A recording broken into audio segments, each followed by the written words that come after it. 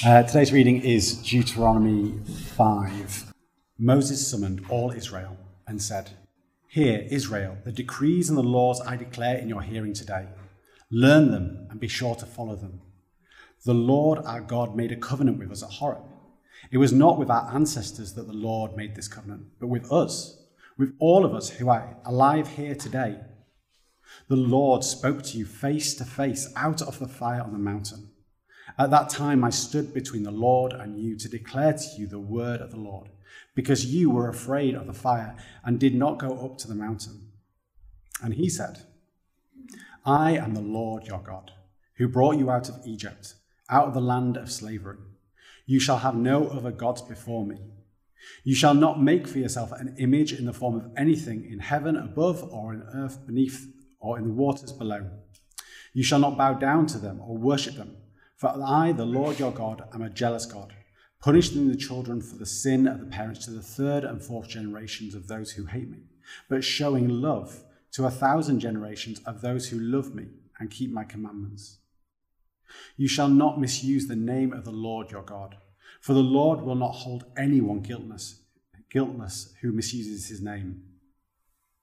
Observe the Sabbath day by keeping it holy, as the Lord your God has commanded you. 6 days you shall labor and do all your work, but the seventh day is a Sabbath to the Lord your God. On it you shall not do any work, neither you, nor your son or daughter, nor your male or female servant, nor your ox, your donkey, or any of your animals, nor any foreigner residing in your towns, so that your male and female servants may rest as you do. Remember that you were slaves in Egypt, and that the Lord your God brought you out of there with a mighty hand and an outstretched arm.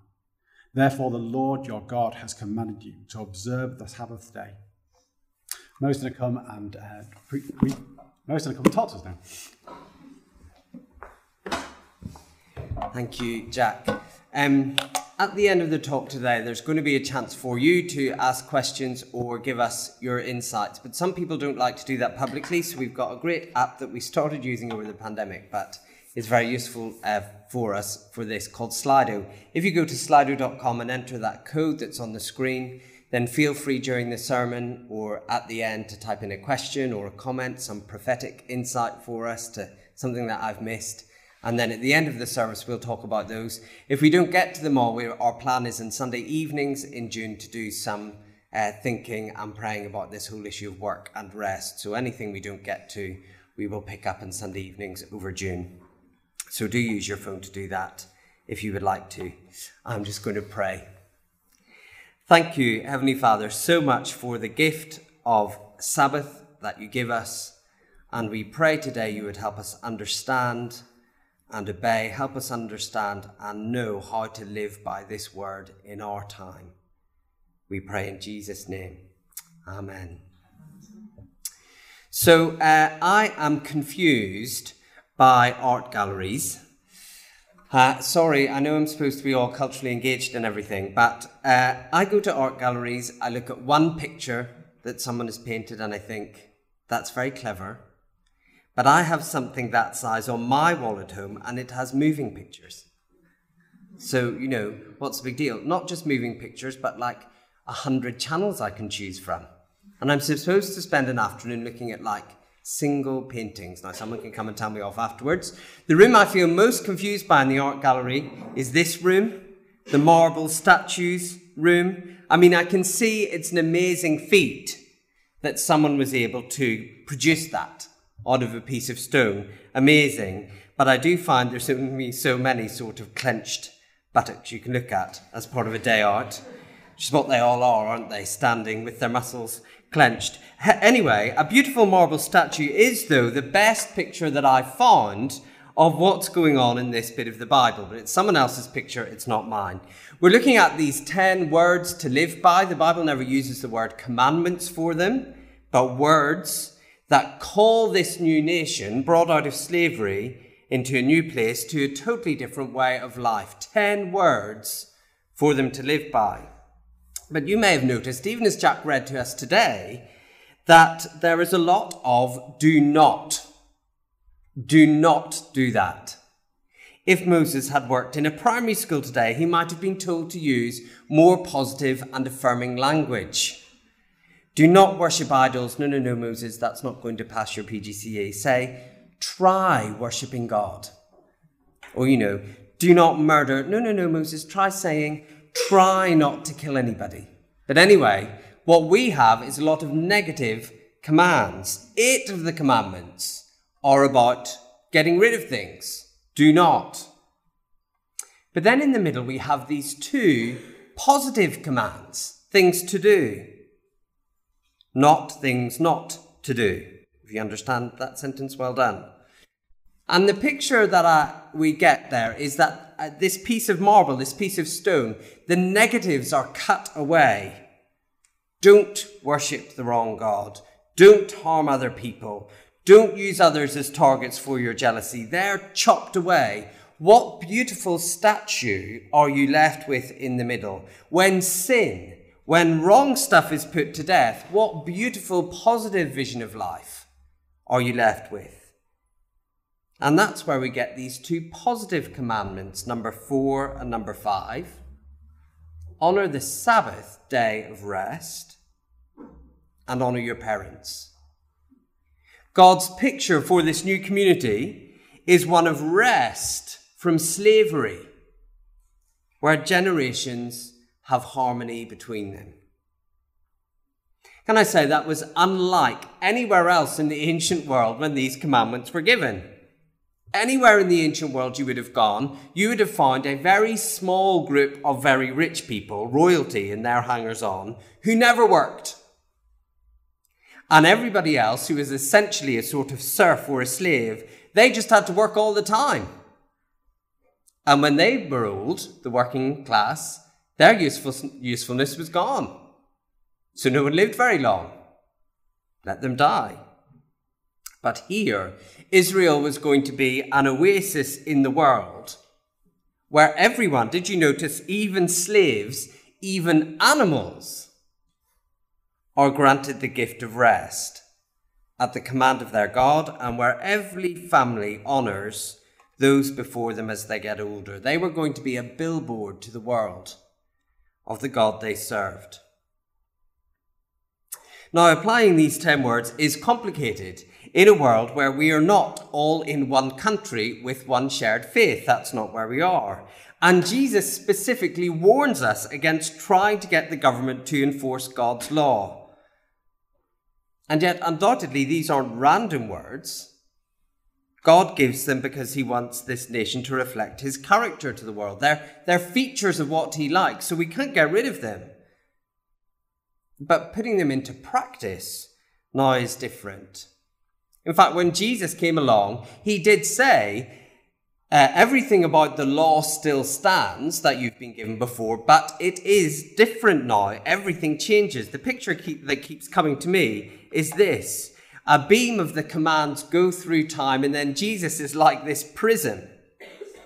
The command hits Jesus, and it spreads out into a rainbow of beautiful effects in our lives, people who trust him. We don't just have the law, we have Jesus, and the law, as it goes through Jesus, turns into something better and more beautiful. And that is never more true than with this commandment. Now, I was brought up in a family that took this commandment very seriously. To be honest, it became a day, Sunday, surrounded by strange and arbitrary rules. I often mock my parents about this. There was one record, and it was a record, an LP we were allowed to listen to on Sunday, Joseph and the Technicolor Dreamcoat, because it's from a Bible story. Everything else, not allowed. But I want to say, as this command hits Jesus and comes out the other side, we don't end up with something strange or random. We end up with something beautiful. This light of God's rest falls on us. So here's the first thing we see: rest from your work. Here's a question: why is everyone so miserable? Why is everyone so easily offended? Why can't we just have a disagreement without you saying that it's because I hate you? Why can't I just accept some things I tried failed once without mourning and worrying and going over it all the time? Why can't I escape feeling inadequate or lost or guilty? And the Bible says all of those things are true of all of us because we are slaves, longing for rest from our labour. Israel had worked under an evil king called Pharaoh, and God had brought them out of that place of slavery into a place where rest is a possibility. We see that in verse 15. Work can stop every week. And this rest that they've been brought to, it is to be marked by everyone. And did you notice the least people are the ones who get the special mention? You're not allowed to rest yourself and pass the work on to your children or onto your slaves or onto your animals. Everybody is to enjoy this rest, particularly those who are most likely to be exploited. There's no more Pharaoh. Don't bring his practices back. And I guess that class divide as who really gets to rest still exists today. But this idea of God's rest doesn't just mean not working. The first time this word was given in Exodus chapter 20, it's not given in reference to the escape from Egypt, but to the way the world was created. If you read the account of how God created the world, he rested on the seventh day. Now, God does not get tired. He did not create the world and say, that was good, now I need a breather. It's a picture of the fact that when God made the world, there was, before people broke it, a state of perfect relationship with God where the world was done. And all there was enjoyment and glory. And people were invited into that rest of God. And now this new nation is invited into that rest of God for one day every week. In this newly birthed country, freedom from slavery and the enjoyment of God's goodness was just to be part of life for everybody once a week. I guess at first they couldn't believe it. I don't have to be commanded to do that. Just enjoy the freedom that it brings. And notice it wasn't just a nice thing. We get a day off. It protected the poor from exploitation. When life is 24/7, it's the poorest people who suffer. I had a friend once who lived right in the middle of central London, and out of her window of her flat, you could see into the offices of these really high-flying law firms. And you could see the lawyers staying there till late and then heading off home, 10 o'clock. But if you got up early in the morning, who did you see there at 4 in the morning doing the work? Cleaners. Badly paid people. The poor. They're always the people who suffer when life is 24/7. But even though they were granted this privilege, later on, the prophets record them saying, sort of complaining about it. This is what God says to them because they started ignoring the Sabbath. God says to them, "Hear this, you who trample the needy, and do away with the poor of the land, saying, when will the new moon be over that we may sell grain, and the Sabbath be ended that we may market wheat?" I.e., we want money so much, the economy is driving us, we want more stuff, we'd rather just scrap this opportunity to enjoy God and rest and behave like we're slaves again. And of course, if the wealthy do that, the traders, the people who've got stuff to sell, that imposes that on everybody else, like the lawyers and the cleaners. Free people can still choose slavery. Well, then Jesus comes along and he says, "Come to me, all you who labour and are heavy burdened, and I will give you rest." He's not saying that out of nowhere. The God who offers the Sabbath is offering a powerful and life-changing picture. Jesus offers the reality.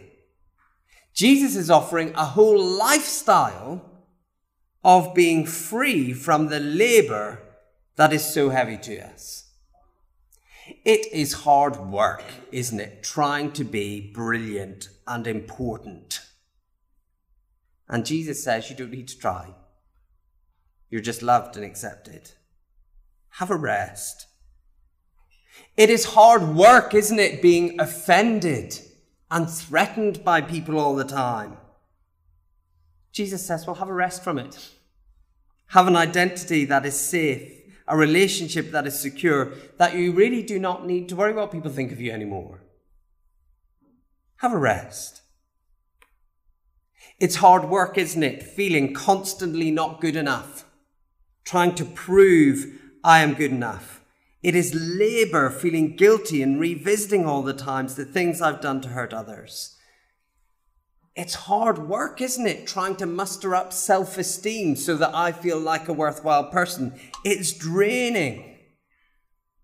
Jesus says, have a rest. Feel free to forget yourself. You're just made right, able to serve others. That's what Jesus' death and resurrection does for us. So many Christians, though, are like the people then. Can we just, though, get back to trading grain? People are listening to me today and saying, yes, stop telling me to rest in Jesus. I do actually really need this person to like me. Stop telling me to rest in Jesus. I actually need this relationship to function. Stop telling me to rest in Jesus because everyone on Instagram is having a better time than me. And that way, craziness lies. It was my birthday this week. I turned 44.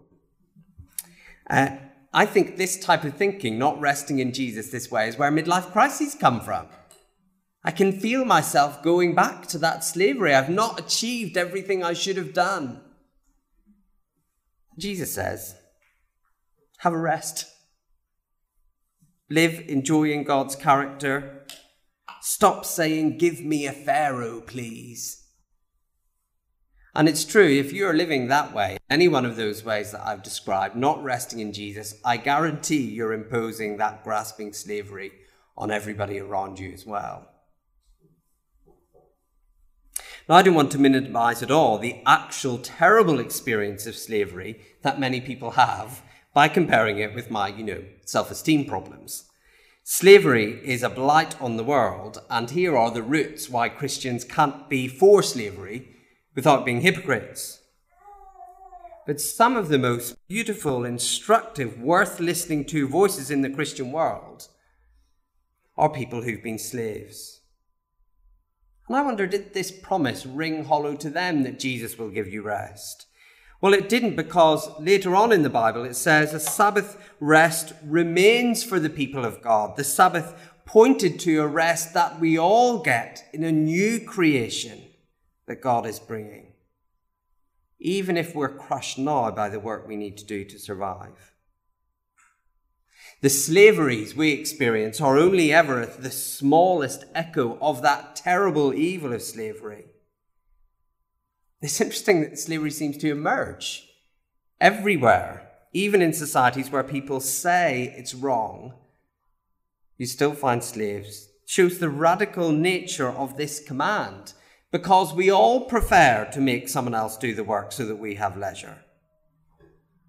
It's only the God of the Bible we meet in Jesus who says that everyone is made in his image, no matter their status. And across society, they should all have rest. And that's a picture of the eternal rest he promises, the hope for the enslaved now, and the responsibility to fight slavery on anyone who believes in the God of the Sabbath.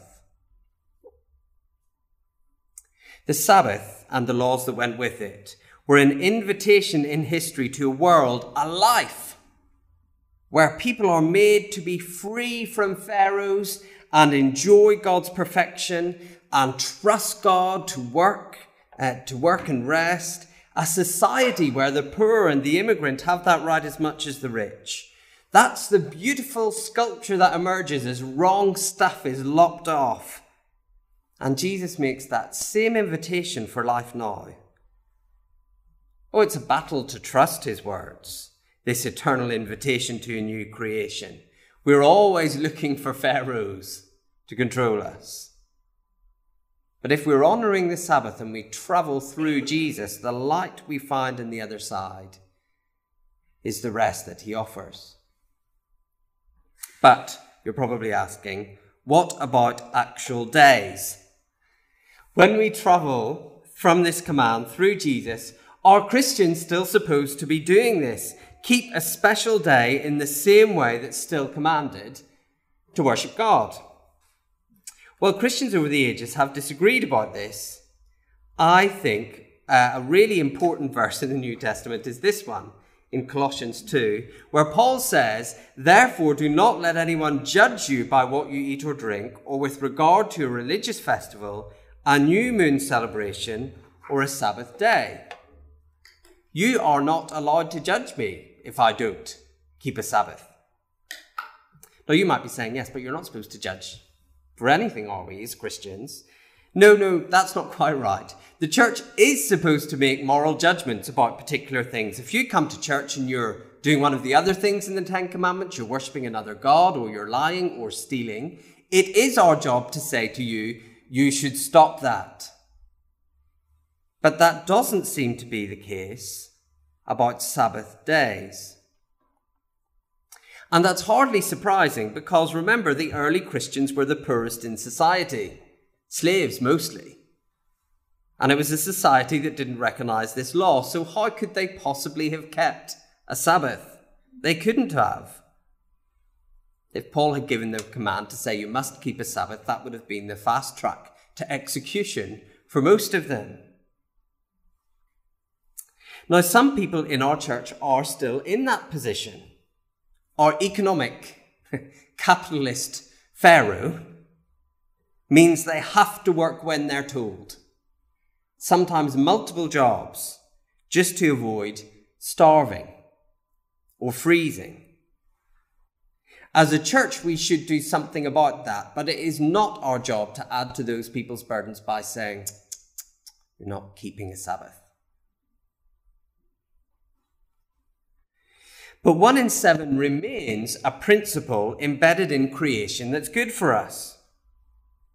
There's no law in the Bible that says I should go to sleep every night.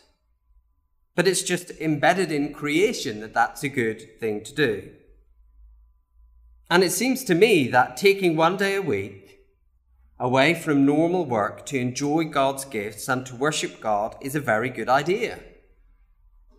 I have no right, according to Paul in Colossians, to judge you if you decide not to do that. It's interesting, the last time I gave a talk on this a few years ago, someone came out past the door to me afterwards and said, "Oh, I don't want you to know, but I'm going back to the library to revise for my exam." I am not allowed to judge you for that. In fact, it's stronger than that, isn't it, Paul? He says, don't let people judge you for that. So don't creep out me past the door, allowing me to judge you. That's your responsibility, and you're not to do it. And it's not the way commands like this work, isn't it? You know, you can't command people to enjoy something.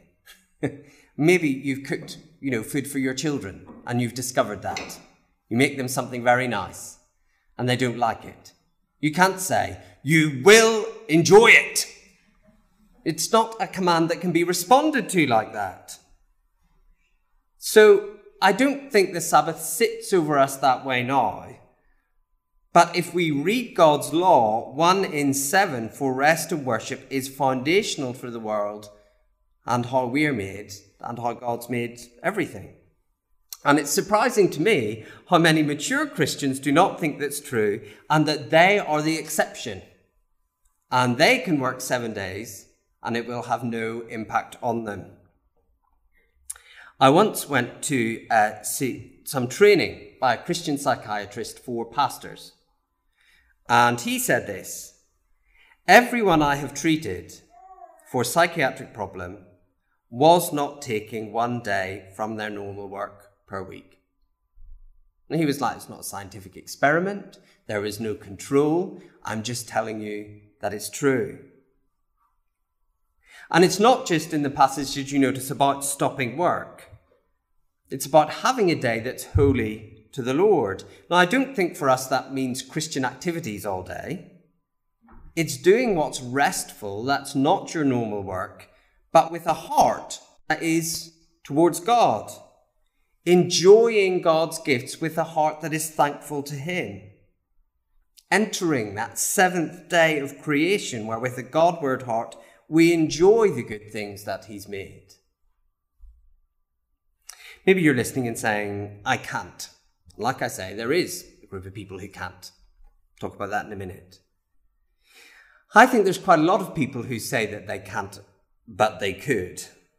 It is not that you will starve if you don't work every single day. It's not that really you will get sacked if you don't take that call or answer that email. It's not that you'll fail your exam if you don't rush straight off to the library after church. It's not anything except your own pride that makes you take that slot on the on-call rota. It's just that you've allowed other pharaohs in to call the shots. Ruled by parental expectations or colleagues' opinions or career expectations, bought into the working practices of places that have no respect for God, but they are controlling you. Can I say this is especially true if either you really love your work, which some people do, I know, or you're doing work that people view as really valuable, good work. It's easy to tell, like evil capitalists, isn't it? Like, take a day off from oppressing us all. But if you're, a nurse or a pastor or something like that, those tend to be the people who are worst at really thinking this is something they should do because, my work is so valuable. But listen, you are not God. The world will still function if you stop. And if you're worried about the effect on your colleagues, can I say stopping might be the best possible witness to your colleagues that you're not ruled by that system and you're demonstrating a new and refreshing way of life. You're opening that possibility up to busy people. I don't think the Sabbath now goes on to Sunday. Obviously, the Sabbath would have been Saturday for Jewish people. I don't think you can map that straight onto Sunday. If you want my advice, and again, I can't judge, for most people taking Sunday as a Sabbath is a very good idea. I did once meet some people who said, oh no, we don't go to church because we take Saturday as a Sabbath and then we have no time to come to church on Sunday. So I don't think that's really in the spirit of it. Clearing a day to worship with God's people and for hospitality and enjoyment of hospitality. Maybe you could come to church morning and the evening, have a nap, play a game, worship and enjoyment. The Bible just suggests that's a healthy pattern. For some people it's impossible because of shifts or whatever. Well, let's do it another day. Rest and worship. I hope you can hear me talking here as a pastor and not a pharaoh. I don't want to tell anybody off. I just want to say there is relief. Under God, you are not indispensable. And you get this chance to model, like Israel, the rule of a better God. You will harm yourself if you're always fighting against this creation pattern. And so if you can take control, then why not take it? If you're struggling to sort that out with your life, there is a little tip in the passage. 6 days you shall work. If you are a student or a pastor or you're unemployed, so your work isn't dictated by anybody else. You just sort of have to decide when to do it. It's easy to fall into what I talk to our staff team about this all the time, grey time. I'm not really working, but I'm also not really resting. I'm sort of working and sort of not. I'll go out for lunch with friends, but then I'll just check my emails. Of course, the great creator of grey time is social media, but let's not get into that too. The Bible says, work hard for 6 days. You'll have room to properly rest for 1. Space to worship. To go and do things. If you're always in grey time, you'll find no time for friendships, no time to breathe, no time for family. So without judgment, I invite you 6 days to do your work and 1 to rest. However, this was a social command, and we don't just want to turn it into a personal well-being tool.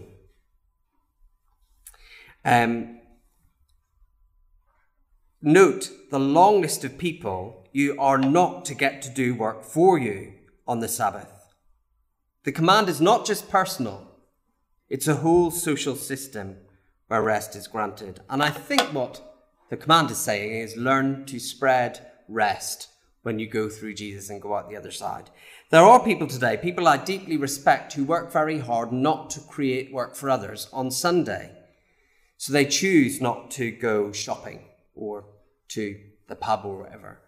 And I really respect that because, those leisure activities are often at the expense of very poorly paid people, like people who work in shops and pubs and stuff. However, I've got to say it's unlikely to make much difference. We live in a secular country. God's people are scattered. So if your conscience tells you not to do that, I totally respect you, but I'm not sure it's going to bring Sabbath rest to many other people. If Jesus brings us rest and we're taking 1 day in 7 to enjoy rest and worship Jesus, I wonder if the picture here is saying is if you do that, you will become the type of person who spreads God's rest wherever you go. I was talking to a medical student recently in church, of whom there are, several hundred. And I was talking to them about going on placement.